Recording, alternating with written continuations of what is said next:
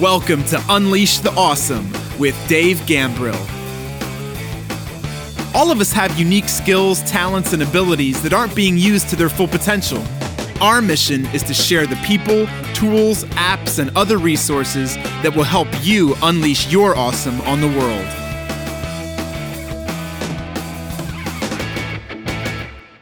Yo, what's up? It's Dave. Welcome to another episode of Unleash the Awesome. Today, let's talk about it never gets easier. No, friends, unfortunately, it never gets easier.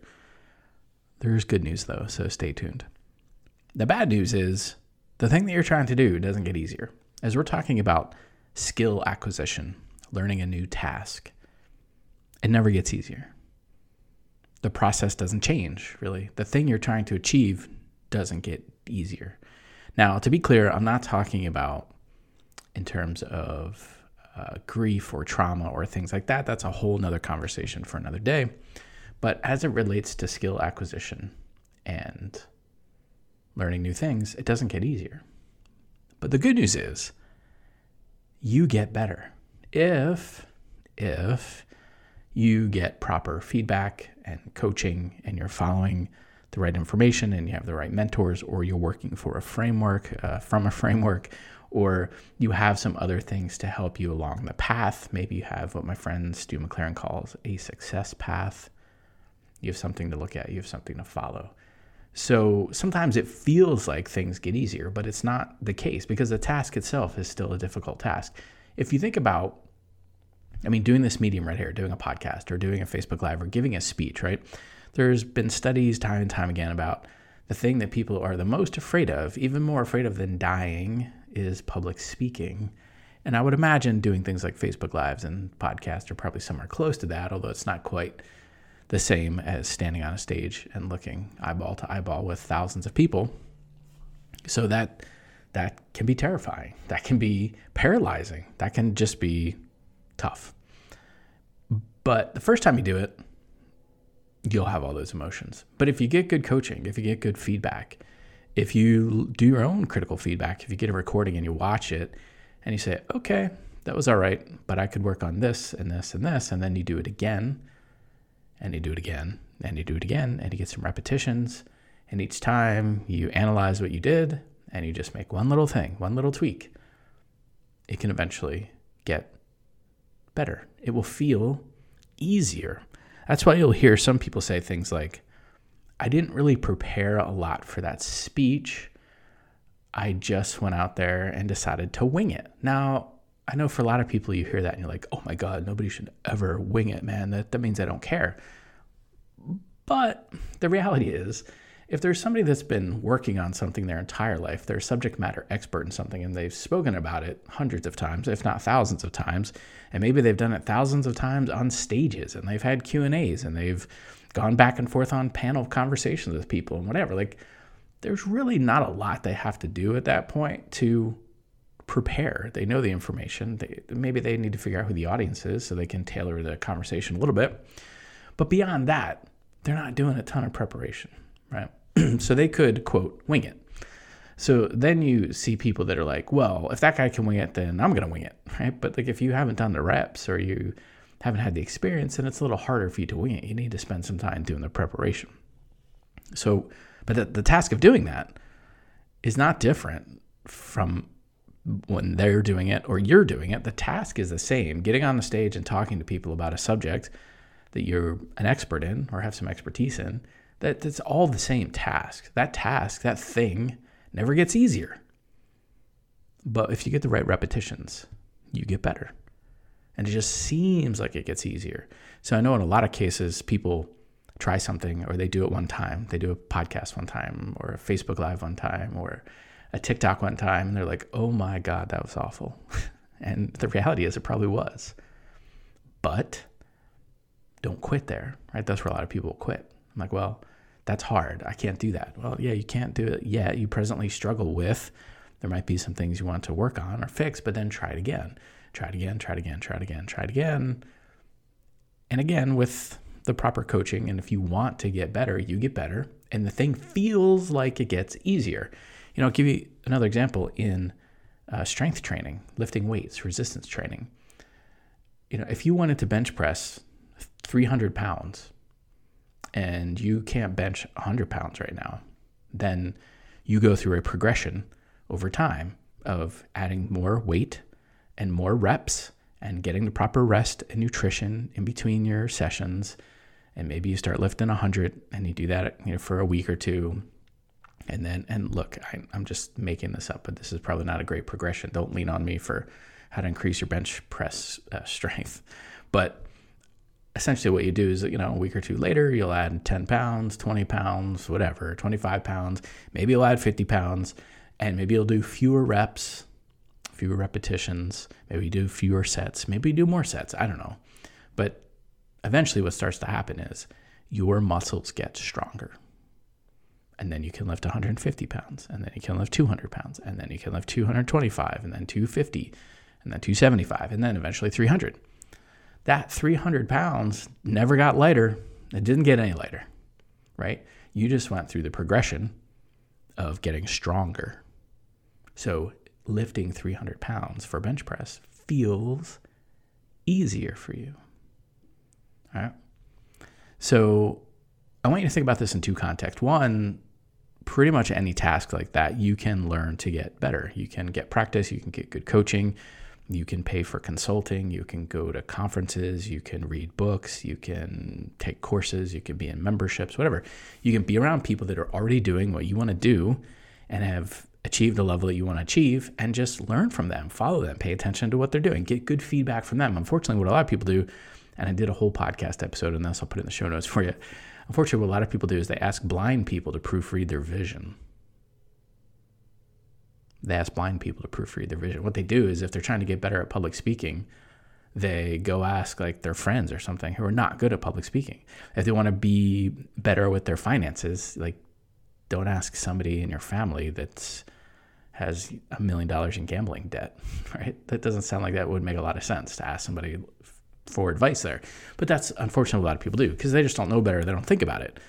So if you want to get better at something, get good feedback, get good advice. Don't ask blind people to proofread your vision, and you'll get better at it, right? And then the thing that you're trying to do will seem to get easier. On the other side of it, though, I want you to also celebrate the fact that you have made the progression. So a lot of people that are entrepreneurs, solopreneurs, creators, people that are speakers, trainers, coaches, consultants, things like that, we're putting ourselves out there. We are creating new art. We are putting a lot of stuff out there that leaves us, frankly, vulnerable, right? We're putting our ideas, our concepts, we're taking a risk, we're taking a chance. And maybe no one will listen to it. Maybe someone will put nasty notes in the comments on your YouTube channel or on your podcast or whatever. It's going to happen. Haters are required, which is another episode I did. I'll reference that in the show notes for you. But the haters are going to come. But I think you should also celebrate the fact that you have gotten to the point where you can do a podcast episode. You can do Facebook Lives without much preparation now. You can write some blog posts without thinking about it. You can write a chapter of a book by just kind of running it through your mind a little bit and then sitting down and actually cranking it out. Whatever that is for you. Maybe it's lifting 300 pounds of bench press. Celebrate it. Celebrate the fact that you got there. But what most people do is they compare themselves to other folks. So you get to the point where you couldn't lift 100 pounds.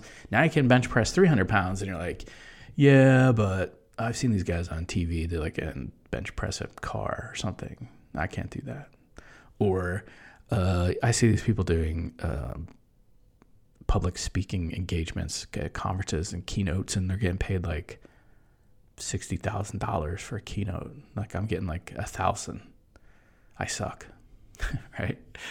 No, celebrate the fact that you got to where you got to. The people that you're looking at have spent probably their lifetime, or at least significantly more time than probably you have, working on that skill, working on that task, doing that thing, getting the reps, getting the experience, right? There's that famous idea of, got to get 10,000 reps at something, which has been disputed. But the idea is you got to do something and practice it and do it a few times, and then it will feel like it gets easier. But you can't quit when it first gets hard. You can't quit the first time. You have to put some effort in it, and you can't just continue to do repetitions, right? This whole idea of practice makes perfect is not true. Because if you're practicing bad things, if you're practicing bad technique, then it's not going to be perfect. You have to get some feedback during that practice. So good practice Analyze practice, coached practice will make perfect. So make sure you're doing that. Make sure you're getting the reps, making sure you're getting good feedback. You're paying attention to good people, mentors, reading good books, whatever. And then as you move along, celebrate the progress. Because I know a lot of times it's easy for us to blow past the idea of like, wow, I just spoke on a stage in front of 500 people for 2 hours with interviewing a guy who's like one of the smartest dudes in the entire world. And yes, I'm talking about myself, but not the smartest guy in the entire world. Actually, I had to interview Seth Godin one time. Well, I got the honor and pleasure of interviewing Seth Godin one time on stage for like 2 hours in front of about 500 people. And I did a podcast episode about how that happened. If you want to hear that, I'll put that in the show notes for you. But like when that was over, I had to celebrate. Like that's the first time I ever did something like that. And while it didn't go as perfectly as I wanted it to, I thought it went actually pretty good, pretty well. And, you know, since then I've done other things and spoken in front of like 1,000 people and 2,000 people and 5,000 people. But like I remember the first time somebody put a microphone in my hand years and years and years ago. It was probably 1993, maybe. This was like out of high school and college. Like it was a business setting and somebody like on the fly called me to the front of a room in front of like 100 people. And it was so traumatic that I think my pulse is going up, my blood pressure, my respirations are probably going up right now just talking about it, because I remember the tunnel vision that I had and the dry mouth and the fact that like I had no idea what I was doing, and I probably didn't make any sense whatever I said into that microphone. But the good news was it was a good audience, a good constructive audience of people who clapped for me pleasantly. And I went and sat back down, and someone's like, man, that was great. That's brave of you to get up there, or way to go, or way to, you know, not back down. I don't remember a lot of people saying like, that was the most eloquent thing I ever heard. But, right, they were being supportive. They were celebrating the fact that I did it. And so think about that too when you're doing this stuff. That's why I have something called the Digital Marketing Mentorship Group with Dave Gambrell. There's people that want to be an entrepreneur. They want to be a solopreneur. They want to be a speaker, trainer, coach, consultant. They want to monetize their message online. I created that Facebook group to help people, primarily to help them with the skill set piece of it and understand what the different tools are in that place. But honestly, what it really does is helps a lot of people with their mindset, because we have a community of people that are all trying to do the same thing. And if you think about it, if you're trying to do something that like nobody else in your peer group is doing, nobody else in your family is doing, and then you start doing it, they'll all look at you like a weirdo. All right, like you're an alien or something. And then when you can't ask them for advice because they're like, well, you're a weirdo, so no, I can't help you. Or if you do ask them for advice, like it's not useful because they're not trying to do that thing. So again, you got to get around a group of people that are doing the same thing, that will support you, you know, that you can collaborate with, stuff like that, right? Power of association is real.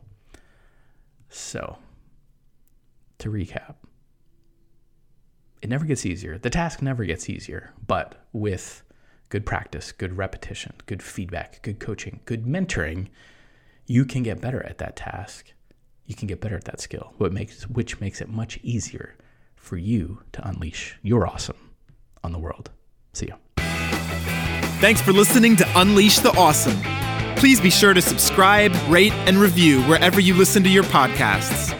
And please share us on your favorite social media platforms using #UnleashAwesome.